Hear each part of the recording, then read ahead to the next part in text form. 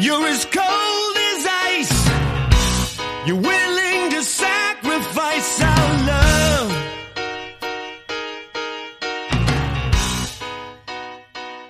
Hello, everyone. Welcome to the Ice Cold Takes podcast. I'm your host, Joey DeMeglio, and today I'm joined by fellow Mets and Rangers fan Tyler Ward. Wardy has his own YouTube channel for Mets and Rangers content. He hosts the Rangers Review, featuring frequent Ice Cold Takes guest Statboy Steven, and he's one of the hosts of the Believe in Queens podcast, which stars Anthony Recker, former catcher for the New York Mets, which is awesome. Wardy, it's about time you're on the show. Thanks for joining me. Yeah, thanks so much for having me, man. I'm excited. Let's get into this. Yeah, man. So I mean, before I even get into any of like the Mets stuff, about like the game last night, how did you get Anthony Recker on your show? That's so awesome. Oh yeah, no, Believe, which is a phenomenal sports podcasting network, reached out to me earlier this year, and they pitched that they want to do a podcast for the Mets. And obviously, I cover the Mets daily on my YouTube channel, Wardy NYM. But I hadn't had too much interest in diving into the podcast game, solely because, you know, I'm close with everyone that covers the Mets through podcasts, and it's flooded. That space is really, you know, profound, big as is. So I didn't have too much interest originally, but then they pitched that, you know, we're going to have Joe Serralo, who is actually the talent manager, who reached out to me. He is also a diehard Mets fan, so he'd be one of my co-hosts. And then the other co-host was guaranteed to be a former Met. I'm like, okay, I'm sold. As soon as they said that, I'm like, there's no going back. So, yeah, no, Recker is an absolute treat. A great friend of mine was just texting me before we started the show. So, yeah, it's been quite the privilege to have him and do everything that we've done so far with Believe in Queens. Now you got to get him to bring Jerry Blevins on the show. Oh, we will. Yeah, we will for sure. Yeah, that's got to be one of your goals. I'd assume. That's so awesome. I didn't know Believe was like a network. I thought that was like your own separate thing. No, they're really, really big sports podcasting network. They have shows for every single team, every sport. I mean, their Bengals show is on television for Bally Sports. They have a lot of shows on Sirius XM. They're really prominent. Like, they're a high riser now in the sports podcasting community. So it's been an absolute pleasure working with them.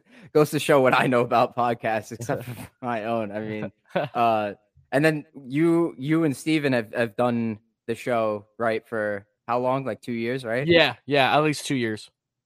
That's awesome. Yeah, I get him on all the time. You probably see him like on the show or retweeting the stuff every now and then, yeah. which is kind of funny because he comes on like on Spaces too.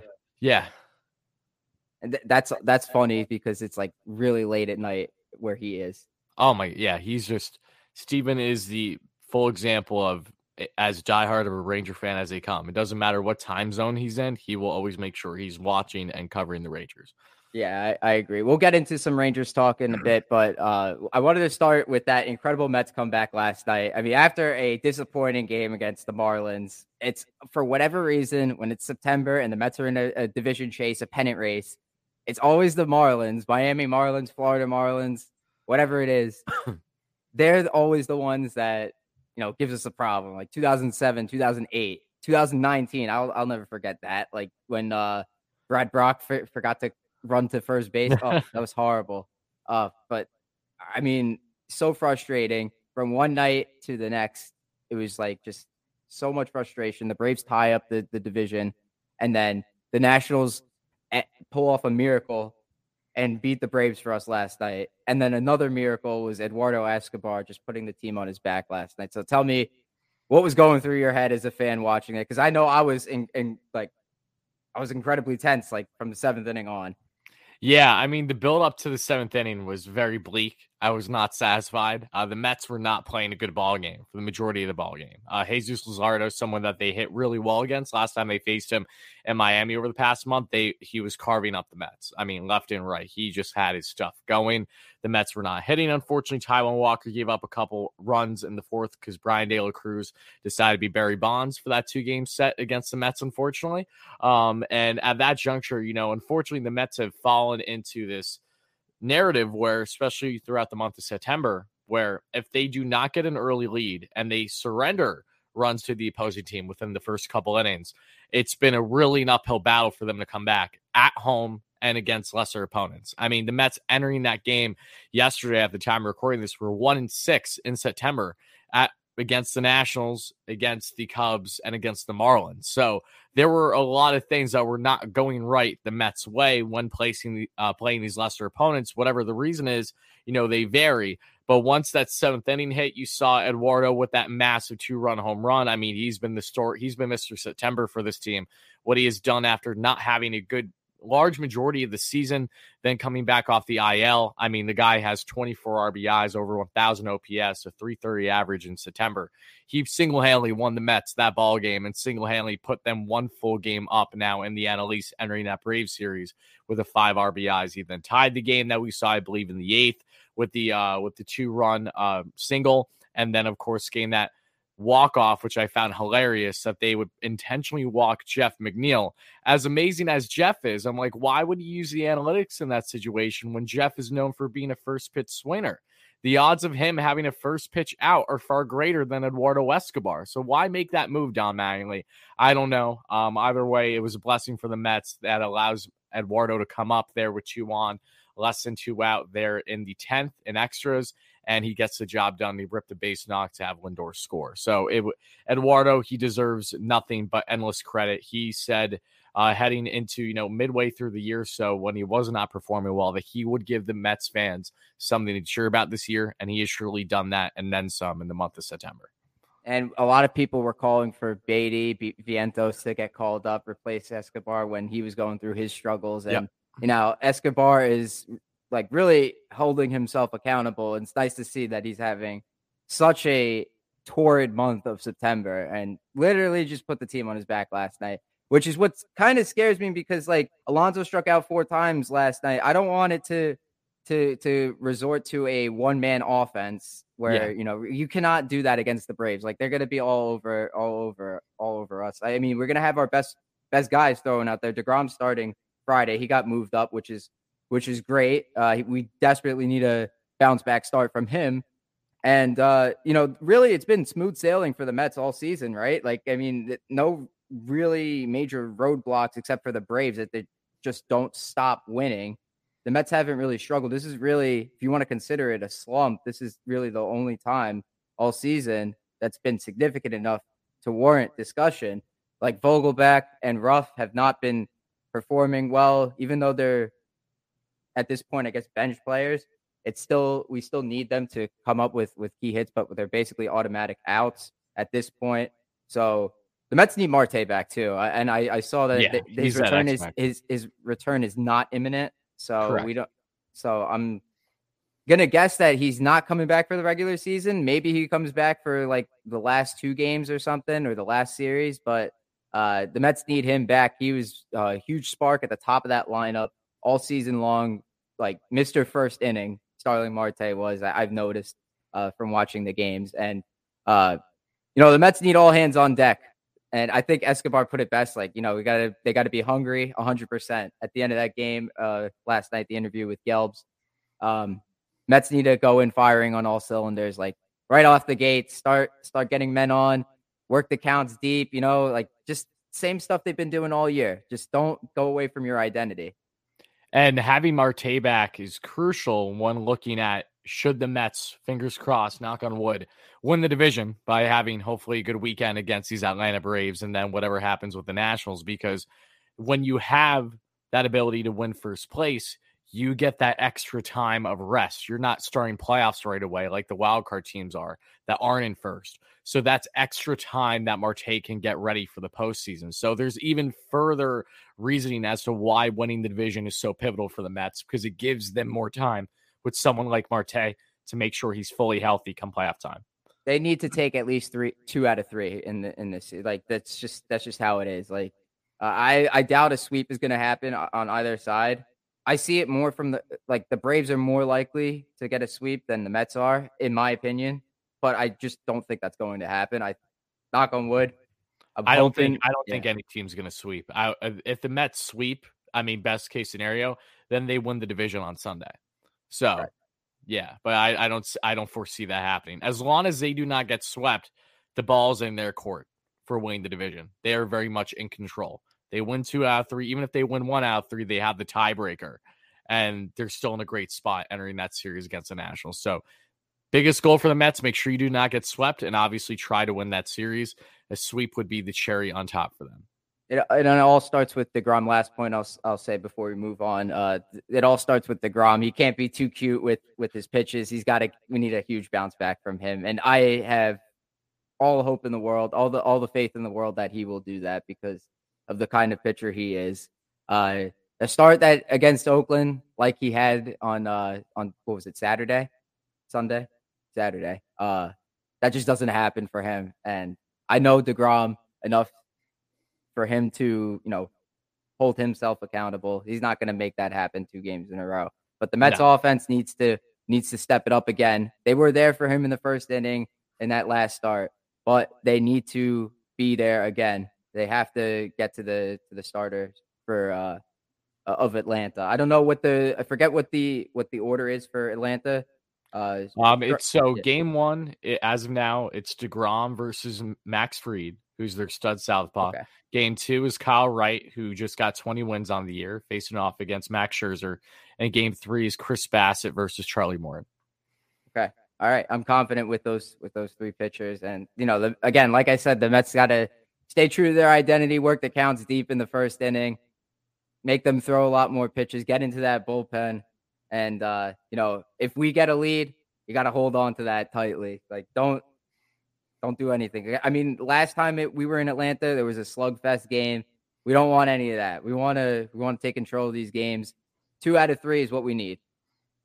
Absolutely. Yeah. That fingers crossed. That's what we get from the Mets at minimum. You ready? Showtime. On May 3rd, summer starts with The Fall Guy. Let's do it later. Let's drink a spicy margarita. Make some bad decisions. Yes. Audiences are falling in love with the most entertaining film of the year. Fall Guy. Fall Guy? Fall Guy. That's what the poster said. See Ryan Gosling and Emily Blunt in the movie critics say exists to make you happy. Trying to make it out? Nope. Because I don't either. It's not what I'm into right now. What are you into? Talking. Yeah. The Fall Guy. Only in theaters May 3rd. Rated PG-13. Yep. Moving on from the Mets, we'll get into the meat of the episode. Start of preseason for the Rangers. First game was against the Islanders. They pulled off a victory. It was 4-1. And then the next day they played the Bruins and lost in overtime. Let's focus a little bit more on that first game because you went to that game with Steven. And so you tell me what stood out to you the most in game 1. I know it's preseason, but what was the most impact there? For the preseason game, 1, Steve and I had never met in person before, so that was our first time. That was really cool. For people that don't know who Stat Boy Steven is, he isn't just a diehard Rangers fan that is notorious for covering their prospects. I mean, this man, the day before that game, spent over 2 hours with Rangers top prospect Brennan Othmann, just because he's so great at building these relationships. Just got to make sure Othmann doesn't get traded because Steven has also gotten close with Niels Lundqvist, Elias Anderson, to name a few. But no, the preseason game was a lot of fun. That was my first time at the Garden since the season opener in 2019 when Trouba and Fox made their debuts with the club. So it was great to be back in the Garden. It was electric. The Rangers got the job done, which was nice against the Islanders. Always. Brendan Othmann, speaking of the man, he had himself 2 assists. One of them was a beautiful pass. They set up Keandre Miller in front for a nice goal. In my personal takeaways, 1, Igor looked sharp as ever. I liked what I saw from Garand as well when he came in, then a little bit throughout the game. And Keandre Miller looked really, really good, nice and locked. And I thought Othmann really impressed me with his performance. The rest of the guys, everyone played pretty much as I expected to. Vitali was a little underwhelming for me, but that was, again, his first game. He's still getting adjusted to being back with the Rangers now. He has a big chance to have a big year for the Rangers starting out on line 2. Plenty of positive takeaways for the Rangers in that game 1. Again, even for preseason, plenty of things that I saw that were enticing. I thought Zach Jones looked really good as well. He had a goal. Jimmy Vesey in his return on a PCO got the goal scoring started with a beautiful sharp angle shot on the power play from the right side that hit off the helmet and in of Varlamov. So yeah, plenty good takeaways from that game 1 win in preseason for the Rangers. I definitely liked what I saw in game one. The puck movement was so pristine. Kako's wrist shot was outstanding. Keandre Miller was all over the ice. Kako was a dog on the puck too. Yeah. He was a man that was not easy to get off the puck. Yeah. That's who he is. Like when he's at his best, I feel like that's what he does. Like that's what he's doing. You know, you can't get him off the puck. Someone needs to get open. I always say this on the show. Someone's got to get open for him. And, you know, that goal, he set up Zach Jones. He did like a little curl move by the blue line. That was beautiful. And then the wrist shot off the post. Oh, my goodness. If he nailed that shot, that was disgusting. That was he's got to trust that wrist shot more this season. I hope we get to see him shoot off the rush, trust the wrist shot on the goalie's blocker side, whatever side he shoots it on. It's a good shot. And I think Othman was really, really surprised me. I didn't expect him to come out firing on all cylinders like that. I had hinted at saying like, okay, maybe if he does do that, maybe he gets a chance at the opening night roster. I don't know still. I mean, that first game was outstanding. He played so well.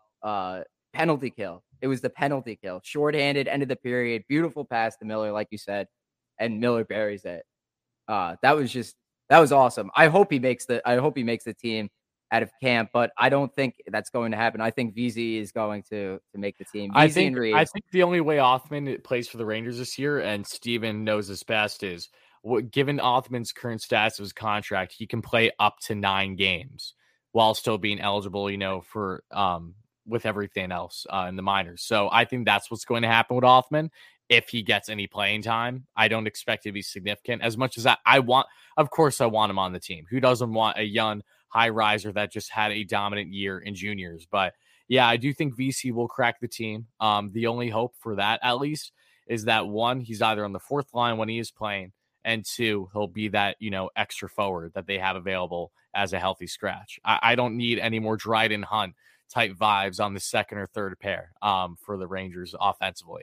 We need to be done with that as is, because the lines are already a little controversial to some, with Sammy Blais expected to start on the first line of right wing. I understand Gallant's thought process there, and I'm sure you do as well, in the sense of the Kittle line was so good in playoffs. Chytil really stepped up big time. Kakko, when he was healthy, was looking good. Laffy was looking really good. So the goal is to have those paired on the 3rd line. And for me, I'm like, okay, that's all and well. You just need to make sure you give them the proper playing time. All right. If you're giving the top 6 decent play, make sure you're giving that 3rd line at minimum 15 minutes a night. I think that's completely fair to ask. Now, whether he does or not, we don't know. These are the same type of gripes I've had with the bottom 6 with the Alain Vigneaults of the world, and especially the David Quinns. So hopefully Gallant can just do that, because these kids deserve the ice time. They've been playing really well, and making sure that Laffy gets the proper time on special teams too. You hit the nail on the head there. That's exactly what I was going to say. I understand the move to put Blais up there, so long as Gallant knows to use the 3rd line, to roll all 4 lines, and to give them all equal time. You're going to have the power play one, however many power plays you're going to have in a game. Let's say you average 2 power plays a game. That's probably not going to happen every single game, but if you're using that elite power play unit, how much time are they going to be having on the ice? They're going to need a rest. So keep using the 3rd line after you know the power play expires if you don't score a goal. Let that be the time for the kid line to get out there. Don't force Zibanejad and Panarin back out there after they just gassed it for 2 minutes. Like, you have options there. You don't have to just rely on Panarin and Zibanejad. You're going to get good scoring chances from Lafreniere, Chytil, and Kakko. I could guarantee you that for sure. And I think putting Kravtsov on that 2nd line is definitely interesting. I'm very excited to see what he's got. He looked a little jittery, a little nervous in that first game. Much better in the 2nd game. But I want to see more from him. Again, like you said, he's still getting adjusted. First game back in North America since last season. So we'll have to see what he does. I'm not writing him off yet. I want him to make the team. And no, if he doesn't, then that's it. I think he's gone. I think they're going to trade Kravtsov. Oh yeah, no, he's making the team. He's already going to be on the 2nd line. Yeah, no, he'll be starting out in the top 6 for the Rangers. Yeah, for sure. I mean, and then for terms of the 4th line, we got Hunt, VZ, Reeves, Riedel. Like, there's a bunch of options there. Goudreau hasn't even suited up for a game yet, and having him on the fourth line, that's crazy. Like that's a deep team. Having Barclay Goodrow on your fourth line, he's more than good. He's way too good to be on the fourth line. He's more of a third line player. He could even factor into the second line at times, but I'd prefer him in the bottom six. But if you have Goodrow on the fourth line, that means the rest of your team's got to be really deep. And I like Reed Dahl. I like what I saw from him the first game. He had a nice takeaway and a breakaway. And on the penalty kill, I believe that was in like the third period of the first game. He looked really good. So I hope to see more of him before preseason ends. What did you think of Reed Dahl? Yeah, he's been okay. Nothing that's like overly wowed me so far. Again, this is this guy's first year playing in North America. I'm almost certain was playing overseas. I'm blanking on the league. I want to say he was in the Swiss league or one of those leagues. You know, he's like 27 years of age. He's played in pro hockey for a while, and he's someone that you would imagine has a decent chance to maybe have that type of impact to a lesser degree of the Dominic Kubelik's of the world. You know, guys that have come into the NHL while already being in their mid to late 20s that played overseas for a while, and they're able to transition at least a decent rate. I think Reed Dahl is probably going to start the year in the AHL, and maybe he'll be brought up if he performs well. And say naturally there will always be injuries with the Rangers, just like there is with every other team in the AHL. But yeah, he hasn't done anything that hasn't been concerning for me. I just think that given how deep the Rangers are as is, it'll be a very tall task to see him crack the roster out of preseason. That would surprise me. Yeah, I think he's good. He's getting a good chance, good opportunity. But I think Reeves has a spot locked up. I think Veazey's got a spot locked up. I hope Zach Jones has a spot locked up and not Libor Hajek. He better. I mean, he better. But that's all I got to say on that front. If Gallant rolls out Libor for the season opener, I'm not going to be a happy camper. I mean, how much of a leash do you need to give this guy? They shouldn't have re-signed him to begin with, let alone, it's baffling to me. It really is baffling me. Zach Jones deserves to start the year. And quite frankly, regardless on how Zach Jones performs, he should be starting at minimum the first half of the year entirely, regardless of the ebbs and flows that he has for the first 40 games. Some good, some bad. He needs to be getting consistent playing time on that third pair at minimum.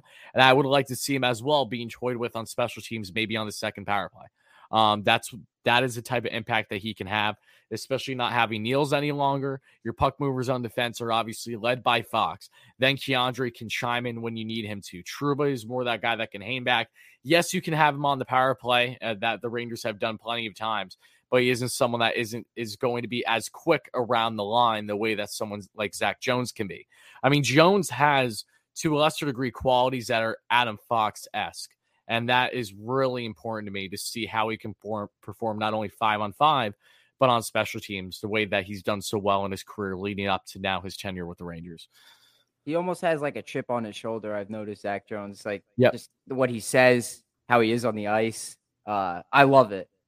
And, there's some people saying that maybe Matthew Robertson might get a chance, might be have a chance to crack it. It would go like Jones, Robertson, and Hajek in terms of like the order of who gets that last defensive spot, the 6-pair D spot coming out of preseason. I think Jones should take it. Robertson, I don't want two same size defensemen. I didn't like that last year. Obviously, we've talked so much about the size debate. Steven feels a certain way about it. I'm sure you do as well. I do as well. I think Zach Jones, even though he's small in stature and how he stands, how he looks on the ice, he's a puck moving defenseman, and he's pretty intelligent, I'd say. And yeah, the chip on your shoulder thing only adds to that thing. And I just want to see Jones on the roster. I think he deserves a spot. He played really well in the first game. Let's just see how he plays the rest of preseason. But you also brought up power play. How would you construct the power play? Would you split up that first unit or stack it? Like put Trocheck on the first unit, or would you, maybe put Lafreniere or Kakko in the Strome spot? I mean, I'm someone that's never been a lover of completely stacking your first power play, just because one, Gallant by doing this gives very little time for the second power play to get out there. And two, when you have it stacked like that, you have that less of balance. I would love it if the Rangers have more of a balance between power plays 1 and 2. I mean, I'm looking at it right now. The power play 1 right now for the Rangers is Kreider, Trocheck, Panarin, Zibanejad, and Fox on the point. And then power play 2 is Alexi Lafreniere, Hedl, Kakko, Trouba, Vitali, which is very interesting if that's how things are currently lined up. I like Vitali getting an opportunity on the power play for sure. For me, at least, I think, one, I'm always that guy. I personally, when you have an abundance of righties or lefties, especially like Laffy in the left wing, there goes your ability to do the one-timer, which I think is very important, obviously. So I would like to see the handedness switch there with the respect to power plays. But Trocheck has looked really good filling in for Strome right away through preseason. So I don't think he's going to be a negative. I think he's definitely a positive, especially on special teams. He's more hard-nosed. He's easier to get in the corners and the nitty-gritty, and he's more difficult to get off the puck than what Strome was, and he can actually land a shot when he has an open net. And all jokes aside, like, those are things that are important, especially when you're going to get constant rebounds, throwing the puck on net constantly on that power play. So I think Trocheck on the first power play unit is fine, but me personally, I would like to see a little bit more depth, just maybe moving one of them to the second one, only because of the fact that, again, I feel that these guys deserve a decent balance on the power play. And when you're gassing out the top line so much, say the Rangers have 5 power plays in a game and they don't even score 1, yeah, it goes directly in hand with them being gassed constantly because you're rolling out that power play 1 every single time. Gallant last year was historically known for not giving the power play 2 much time at all. That's something that I want to see different. And that's how I've always felt as a hockey fan. I'm not a fan of just completely overpowering with one single line. I mean, in my personal opinion, going from a 5-on-5 standpoint, I haven't seen the Rangers competently roll out their 4 offensive lines since they went to the Stanley Cup with Alain Vigneault. That year was phenomenal. Their depth in the bottom 6 was tremendous, and AV made sure to give those guys their rightful playing time, especially that line 3, which was so massive. Since then, though, I mean, it's been the farthest thing from it. So I just want to see more consistency with these lines, regardless of the fact of if it's power play or if it's at even strength. Yeah, that's it. I like that you brought up the Brassard, Zuccarello, Pouliot line. That was all-time favorite line right there. Yeah. For good, they generated all of our scoring chances, basically. Mm-hmm. Got us all the momentum. And that's what I like so much about the kid line, really. It kind of reminded me of that. Even though they didn't get like as many goals as them throughout the season, the playoffs, once that started, they just kicked it into high gear and they were completely different players, all of them. And I thought Kakko should have been in that last game. I don't know how you feel about that, but I thought Kakko should have been in that. I think you have to be the biggest schmuck in the world to not want Kakko in that game. Yeah, but we move on. It's over. It's done with. It's a new season. Yep, that's true. That's true. With threats to our nation waiting around every corner, adaptability is more important than ever. When conditions change without notice, quick strategic thinking is crucial. And with obstacles consistently impending, determination is essential in overcoming them. It's this willingness, decisiveness, and resilience that sets Marines apart. With our fighting spirit, we don't just fight battles, we win them. Marines are the constant our nation counts on to fight the unknown. And through adaptable problem solving, we do just that. Learn more at marines.com.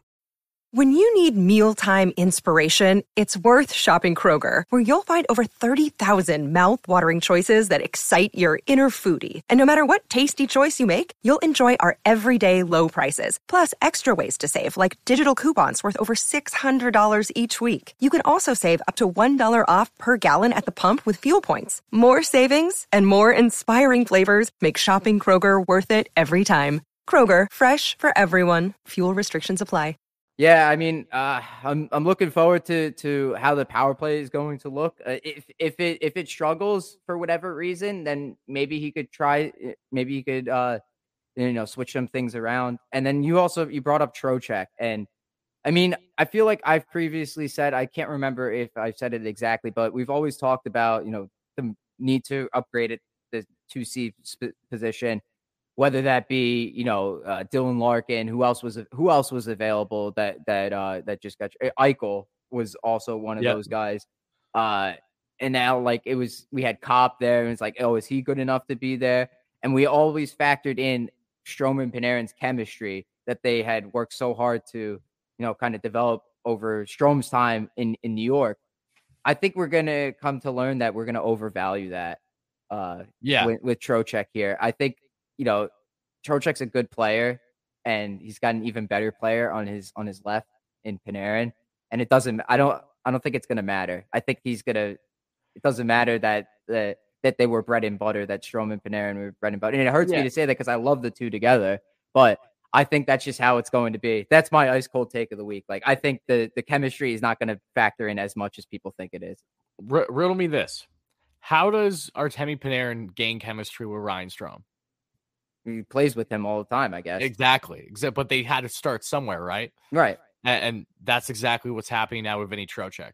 There's no better player to throw in for the first time with a new line than having Artemi on your left side. He is one of the best wingers in all the NHL. Doesn't matter who you're going to throw there at the C. Yes, I will say that Chytil, while he was considered, earlier in the year, wasn't performing. They weren't clicking as well as what you saw with Strome once he was returning to the lineup.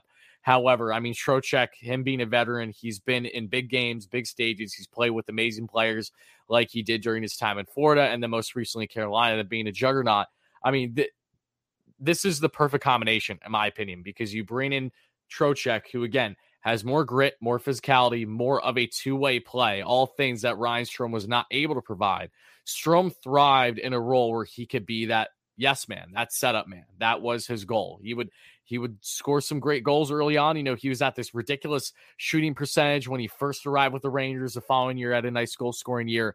The past couple of years, nothing crazy. He's a 20-goal guy on average. That's what you get with Ryan Strome. Trocheck, though, the potential with him, not only what he brings offensively, but that ability to balance that 5-on-5. I think the Rangers just got so much better from a defensive standpoint, especially because, let's say how it is. Panarin is not known for his defense, and why would he be? He's known to be, again, that amazing puck mover, to be a huge setup guy while also being that goal scorer when you need him to, picking his shots from that left side especially. And then on the right, Vitali has a great opportunity now with these two big vets. It's not like he's, say, starting out, again, knock on wood, that this doesn't change quickly, that Gallant doesn't pull a Quinn, but it's important to have Vitali come back and start out on a line of that magnitude because it takes the pressure off of his shoulders. If he was, say, starting on even that third line with Chytil and Laffy, it's a different situation because these are still younger kids that finally just got their first taste of playoffs. They aren't on the levels of the Panarins and the Trochecks of the world. So I just think how that second line is constructed has all the potential in the world to really succeed. The goal, however, is that you have two wieners that are not known for back checking. So that is the biggest red flag. You need to make sure that they are at least putting an effort in so that Vinny isn't breaking his back going up and down the ice constantly. I mean, that's why Jesper Fast was so pivotal for this team, a guy the Rangers should not have given up on when they did, in my opinion. That's why he's doing well now in Carolina, the same exact role. I mean, Zuccarello, same thing, but that was more of an understanding with Zook, he's my favorite player.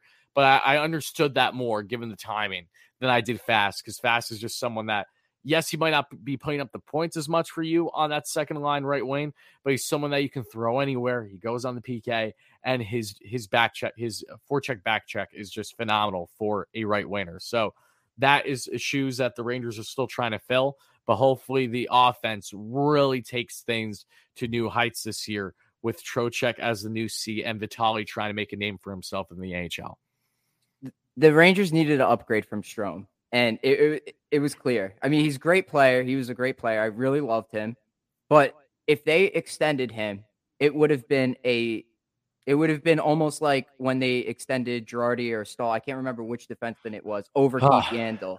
Yeah. That's the kind of mistake it would have been if they extended Strome over going after a guy like Trocheck. That would have been the mistake. It really is, because Strome is good, but it wasn't worth that money. The Rangers needed to get better in that department. They needed a more reliable 2C that plays defense, that's good on both ends of the ice and can win faceoffs. Good analytics too, because that factors into it. Trocheck is phenomenal everywhere. Checks off all the boxes. Like, truly, he does check off all the boxes. He's going to be a great fit for Panarin. And also, I look at the little things with Panarin and Kravtsov, and in general too. I'm fully on the Panarin and Kakko need to be on the same line thing. I've been saying this for such a long time. I thought we saw the best of Kakko when he was on Panarin's right wing on that line. We saw like a small sample, like 7 or 8 games, and Kakko tore it up with them before getting promoted. And that didn't work out with Zibanejad and Kreider. But even if Kakko is not there, I'm fine with him being on the kid line with Lafreniere and Hedl. That's fine. He looked good with them as well in the playoffs. If I look at what Panarin and Kravtsov are doing in practice, how much time they're spending together. I saw a video Mercogliano posted. They're doing the second session. They're just passing it back and forth to each other. They're always communicating. They're always talking. I look for that stuff.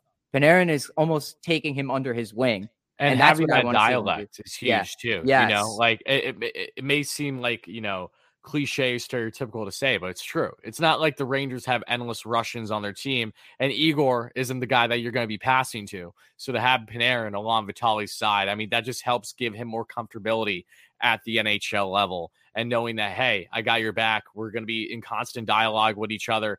Trocheck will be like Strome in the middle where, he might say some Russian lines, but he's just going with, whatever they're doing, the ebbs and flows of the game. That bond has a really, really good chance to be something special. And I hope for it. Yeah. And this isn't like, to me, it's not like Nils Lundqvist, Patrick Nemeth pairing. It's not like that where it's just, we're putting them together because they speak the same language. I don't think that at all. I think Panarin and Kravtsov's skill sets can match each other. And like you said, they're kind of similar in that they don't back check as much. Panarin when he plays defense, he's pretty good. When he plays defense. When he plays defense, he's good. He just needs to always, the first year he had on the Rangers, solid. So that's what he needs to do. We need him to get back to that. If he keeps producing points, I'm not going to say anything. But Kravtsov, I think he could be a good defensive player from what I've heard. From what I've heard, that he has the potential to be a very good player in his own end, and I want to see that. So maybe he could learn. Maybe the coaching staff could connect with him and get him to really understand the defensive side of the game. I'm excited to see what he could do. And like you said, like Gallant said, this is a huge opportunity for him. This is his last chance, honestly. This is it. I think I go back to when he was first drafted. Everybody and their mother was saying the Rangers should have taken Wallstrom because not me. Not me. I scouted Vitaly during the draft, so I knew who. I'm glad there was one of them out there because I was not one of them. I'm glad that you were out there because the Rangers immediately after they drafted him, I saw people saying, "Who the hell is this guy? Why didn't you take Wallstrom? We could have had the first true goal scorer since Gaborik." And what was Wallstrom doing immediately after he was drafted? Nothing. Kravtsov's up in Tractor in Russia, tearing up the league, setting setting records that not even Tarasenko had, not Datsuk. He's doing all over the place. And then he's just the character arc of Kravtsov. I just want to see him succeed, and he's got a chance to be one of my favorite players. I said a couple weeks ago, Zach Jones has a chance to be my favorite player because I don't have one right now. Since Zuccarello left, I don't have one. It's just I have high standards, and people are still gonna be like, "What the hell are you talking about, Joey?" There's plenty of guys that give 100% effort. There's Zibanejad, Kreider. Yeah, I know, but it's not the same. I don't know what to tell you guys. It's not the same. I have a life-size poster of Zuccarello on my wall right now, so I understand what you're saying. Final tidbit on Vitaly before we advance forward with whatever else you want to talk about. He's a guy where, again, if that defensive game can get better, get some more meat on his bones too. I mean, who knows? He's someone where I really don't know what he's going to profile as should he, again, have a successful NHL career. But a guy that I think of a lot that would be amazing for specifically this Rangers group. And you see these qualities a little bit in Kaapo Kakko, even though I think that there's higher offensive upside when he's at his peak in his career. But it's Valeri Nichushkin. When Valeri first came in the league, I was a huge fan of his. Top draft pick by the Dallas Stars. Had started out with a really solid NHL career, and then things just completely flopped. Was not doing well in the Dallas organization. They were having to butting heads. Parted with them, went to the KHL, and in doing so, completely worked on his two-way game. And when he returned and arrived with Colorado Avalanche, he became one of the most dominant two-way forces that you could ask for, both 5-on-5 and on the penalty kill. That's something where if the Rangers can luck out and get to similar degrees what Valeri Nichushkin is for a cup-winning team like the Colorado Avalanche, and Vitaly Kravtsov with the New York Rangers, that would truly be something amazing. So if they can get that two-way game going some more, again, Vitaly doesn't come off as a guy that, he's going to be a guaranteed bona fide goal scorer. And he doesn't come off as a guy that's going to be that huge, playmaking machine. Like he has, in my opinion, he's a man without a true identity still. And I think that there's a lot of potential there for the Rangers to work on him and make him more of a Swiss Army knife than maybe fans initially expected, as long as his head is in the right place and he wants to do it. I like that you brought up Nichushkin because he's a huge weapon for that Colorado offense. So good. You always think of like the Rantanens, the McKinnons, Landeskog, all those guys. They had Kadri last year, but Nichushkin, that middle six guy, just outstanding. Keeps the line rolling. Jared Bednar was able to roll all of his lines, every single one of them. Whether it's Darren Helm on the fourth line, Nichushkin on the third line, Kadri on the second line, McKinnon on the first line. He's able to use all of those guys. And Nichushkin was like one of their best scorers all around. And I think he got a contract extension recently.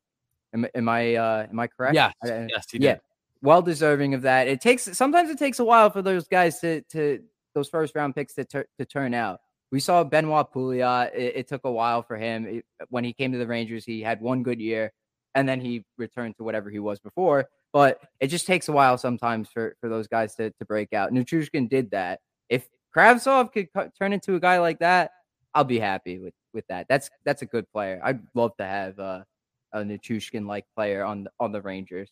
I have a couple questions for you. So, like, one more about the lines. I was talking to Drew Way last week about this. He brought up an interesting point that it might be beneficial to, kind of experiment, break up the Kreider-Zibanejad pairing on the first line. Do you think that's a good idea or no? Like, do you think they should just stay together, just be linked forever together? I mean, right now, no. I don't think there's any reason to do that. Right. I think if the season starts out underwhelming, not as expected, say they are underperforming, and say an Alexis Lafreniere, for instance, is outperforming, then I would say that you have a lot of potential there then if you bring Laffy to the first line and say Blaze doing well in that role, even though I think that'll be a little bit too much of, not enough star power on that first line to really have things click, even though that they have that French-Canadian aspect to them together.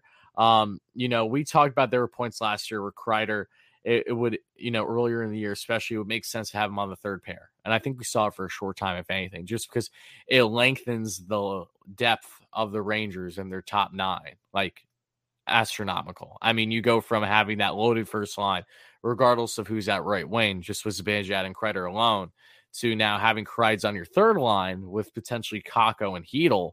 How would that line not produce, right? So I think it's about the ebbs and flows of the season through the first, month plus to see how they're performing. We all know Gallant is going to mix things around plenty. He's going to make decisions that us fans like, and he sure as hell is going to make decisions that us fans don't like, because fans view lineups as, the most important thing in life itself. So we'll see what happens when we get there. But at this juncture, no, I don't think there's any reason to take a goal scorer coming off of a 50-goal season off of the first line with Zibanejad. I think that would be quite foolish. If it ain't broke, don't fix it. Exactly. Yeah. If it becomes broke, then you fix it. But not yet. And I think if there's anything that needs to be adjusted on that first line, it's going to be Blais before Zibanejad and Kreider get split up. I think that's probably the first change that Gallant will probably look at, because Kreider and Zibanejad have been together forever, as we know. KZB was the line, and I hate to throw that trade back in there because it rubs Rangers fans the wrong way. Yes, it still does. Painful. Yeah, I mean, I understand. He was that great player. That's man. Actually, yeah. Now that I think about it, yeah, he was actually last season. He was truly a two-way player. Yep. And I talked to Craig Berube, and he loves him, and I'm like pulling my hair out of my head, saying like we gave up on that. That's the one move Drury Chanel made. At least, I mean, just the thought of having Booch throughout the year. I mean, that could have lessened the load of what you acquired at the trade deadline. I mean, the Rangers went on an amazing run. I'm not going to gripe about what Drury did post Buchnevich. He has been one of the best GMs in the league in his first year as GM. I mean, that takes some cojones to do that in such a short period of time.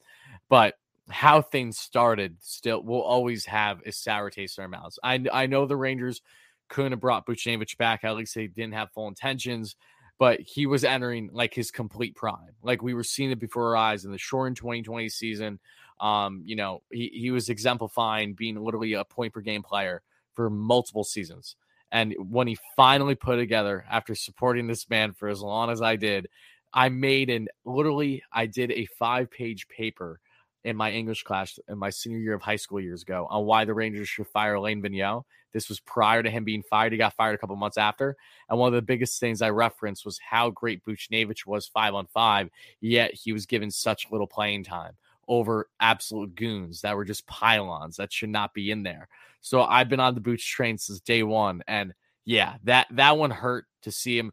I expected him to get dealt. It was just the return on how underwhelming it was. If that wasn't the case, I don't think anyone is looking back on that deal and saying, oh my God, what happened? The problem was with the cap space. It truly continued to be a problem. The Rangers had a vision. They wanted Gaudreau in there. They wanted Reeves there, and Reeves did a lot for the Rangers locker room. I'm not going to say that it's not worth it, that contract's not worth it. But at this point, the Rangers have moved on from their need of Ryan Reeves on the ice, I'll say. I don't think $1.7 something million is a good thing to have on the books. But what he did for the team last year was unspeakable. Like, that's just, it uplifted the spirits of the entire team after having such a horrendous year in the lockout in the COVID shortened year. That locker room was in shambles. Yep. Reeves came in and immediately uplifted every single Ranger. We saw so much character out of Lafreniere, K'Andre Miller, and compared to the first year, Laff and Miller, I feel like I didn't hear much of them. I felt like Miller was very shy. I thought Lafreniere, I didn't see much of him, of his true colors. This past year, I saw a whole lot of that and more, even from Kakko too. Like that's a huge difference. The relationship between players and fans has to be there in order for, the support that the fans gave to the Rangers this past season was so good, in part due to, in my opinion, due to Reeves for what he did. But I think that, the Rangers had a vision, and that's why they moved on from Buchnevich. They just couldn't afford him. They absolutely have to, no matter what, find a way to make K'Andre Miller fit on this team going forward, because this guy looks like he's going to be a stud. I have to say that. Yeah, I've already seen contract extension discussions, and I don't even know what number he's going to be thinking of. If there's one defenseman that is not going to be on the New York Rangers within the next couple of years, his name is not K'Andre Miller, but it's Ryan Lindgren. I'm telling you right now. I love Lindy, but Steven preaches this all the time. He's 100% true. Think of McDonough, even though that Max still had some very good years with Tampa, with their back-to-back cups and everything.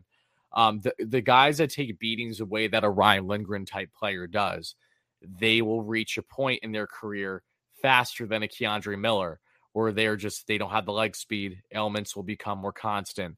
That unfortunately is the nature of the game. We've seen that with Girardi as well. I mean, Dan at his peak was just an absolute bulldozer. He was taking shit every single night. But again, this wears on the body. We know this. K'Andre is a guy that is not taking that wear and tear nearly to the same degree as Lindgren, not just because of, Lindgren being an animal and always getting in front of for block shots, but just the style of play. They're vastly different. K'Andre's faster. He's faster to the puck. He's faster on the puck. He's more of a puck mover. He's able to evade guys trying to drill him. And again, he's a bigger body than Lindy too. So he's got that size. He's got that mass. He's able to hone his own better than what Lindgren can on a night-to-night basis. So, I mean, especially with cap reasons, that's the main reason why I'm saying this. The Rangers will do everything they possibly can to make sure K'Andre stays. And if that means that someone like Ryan Lindgren has to be traded, I assure you that will be a conversation. I don't want it to happen. These are just things that unfortunately are a possibility given where the Rangers are at with their salaries. It's just unfortunate. And like people will say, like, well, that's because they gave so much money. They shelled out so much money to Panarin, to Zibanejad, to Barclay Goodrow. It all has something to do with how the COVID lockout happened. The Rangers were expecting the salary cap to rise to $83.5 million. That's what it was supposed to do. And now it's not going to do that for, another year. It's going to go up $1 million every year until until the league pays everything back. The NHL's such a joke with their salary cap. I mean, it's absolute nonsense. Look what the MLB is doing. Yep. I was someone that was actually against it for a very long time when it came to not having a flat salary cap. And I think I'm more in favor of it now because being a Mets fan, we have the richest owner in baseball, so it's easier to tolerate. But the point still stands. These owners have the leeway to spend as much as they want. And when you're limited the way that you are in the NHL, yes, obviously goes in hand with revenue. But, work on your marketing better. Get the game out there better. I know you can. You're just deciding not to. And that has led to this really, really difficult salary cap that hurts teams every single year. Just because you can spend as much of the same doesn't mean you're going to put the same product out there on the ice. I mean, look at how many bad contracts there are in the NHL. Look at how many teams should be performing better than what they are right now. I mean, the Philadelphia Flyers are a great example of just shelling out terrible contracts in recent years. I mean, just because they all are at the same level of how much they can spend doesn't change anything because it comes down to how smart is your front office being able to properly allocate that money. Yeah, so I think Miller's going to start with a number that starts with either 5 or 6. Yeah, for the amount of money. Yeah, 5 or 6 years. If they could do that, if they could do 8 years at that price, fine. I will sign me up for that. It's just. If he starts going for 7-8 million, like you got to get this done soon because I think he's gonna have an outstanding season. He looks so damn good all over the ice. He reads the plays so well.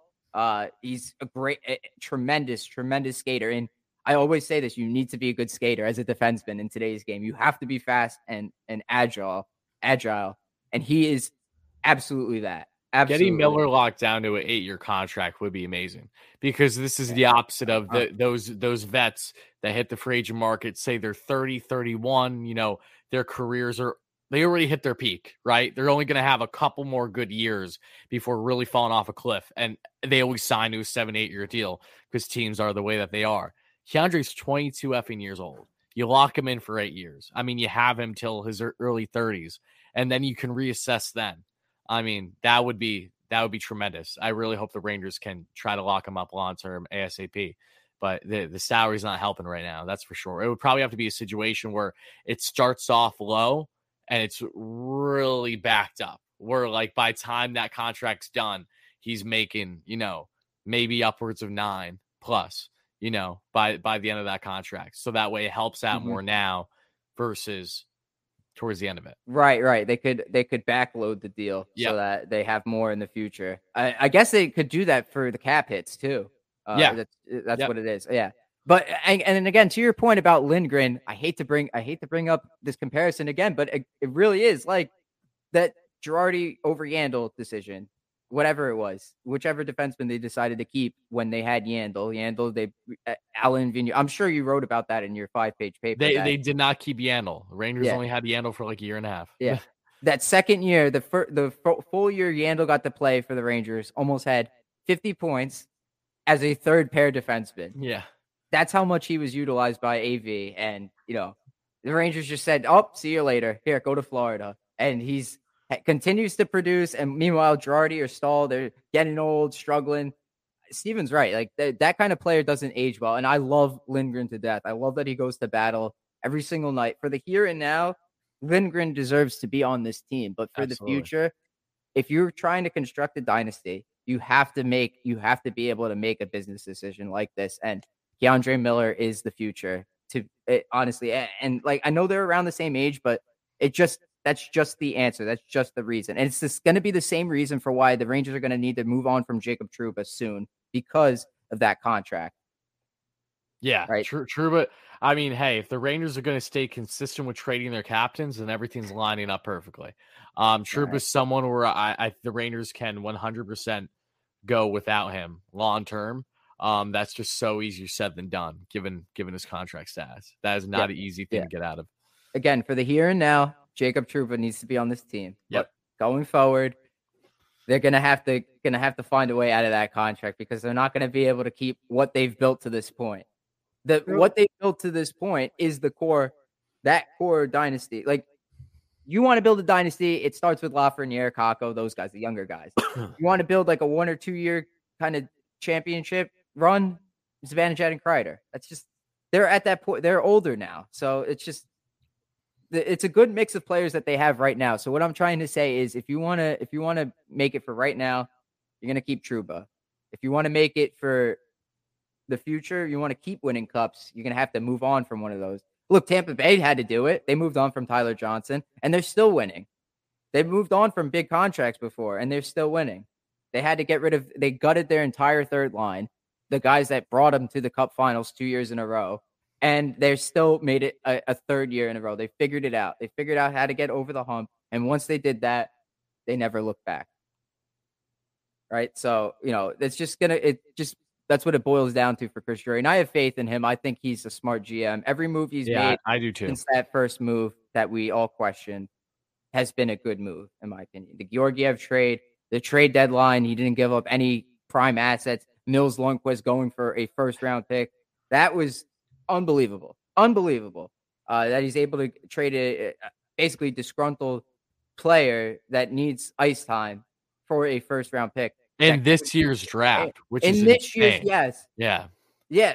Like, I talked to Drew last week, and he was saying this kid, whoever they draft with this pick, could be the best player in our pipeline, like automatically. Doesn't matter where the pick ends up because of how deep this class is. I don't follow the draft too much, but he does. And if he says it, if he's watching these players and he knows it, Drew, and he says that this guy, that any player that they draft could be the best guy, sure as hell is going to be a good player. I believe it. I think the Rangers have a number of different routes they could go with the first round pick too. So I'm excited for the season. There's a lot that needs to happen. Still got to figure out the line combinations like we talked about in this episode. Still got to figure out what's going on with Kravtsov. Zach Jones got to make the team for sure.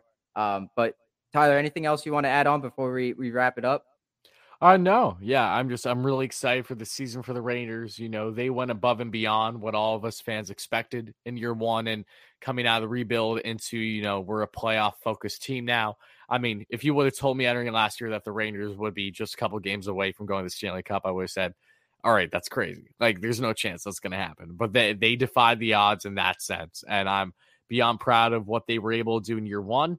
However, there are still clear things that I want to see progression with now entering year two under Gallant, and that starts and ends with the Alexis Lafrenieres, the Kaapo Kakkos, the Vitaly Kravtsovs, the Zach Joneses. These are guys I want to see given more opportunity, more playing time, and to see them really start to grow. Again, they're still so young in their careers.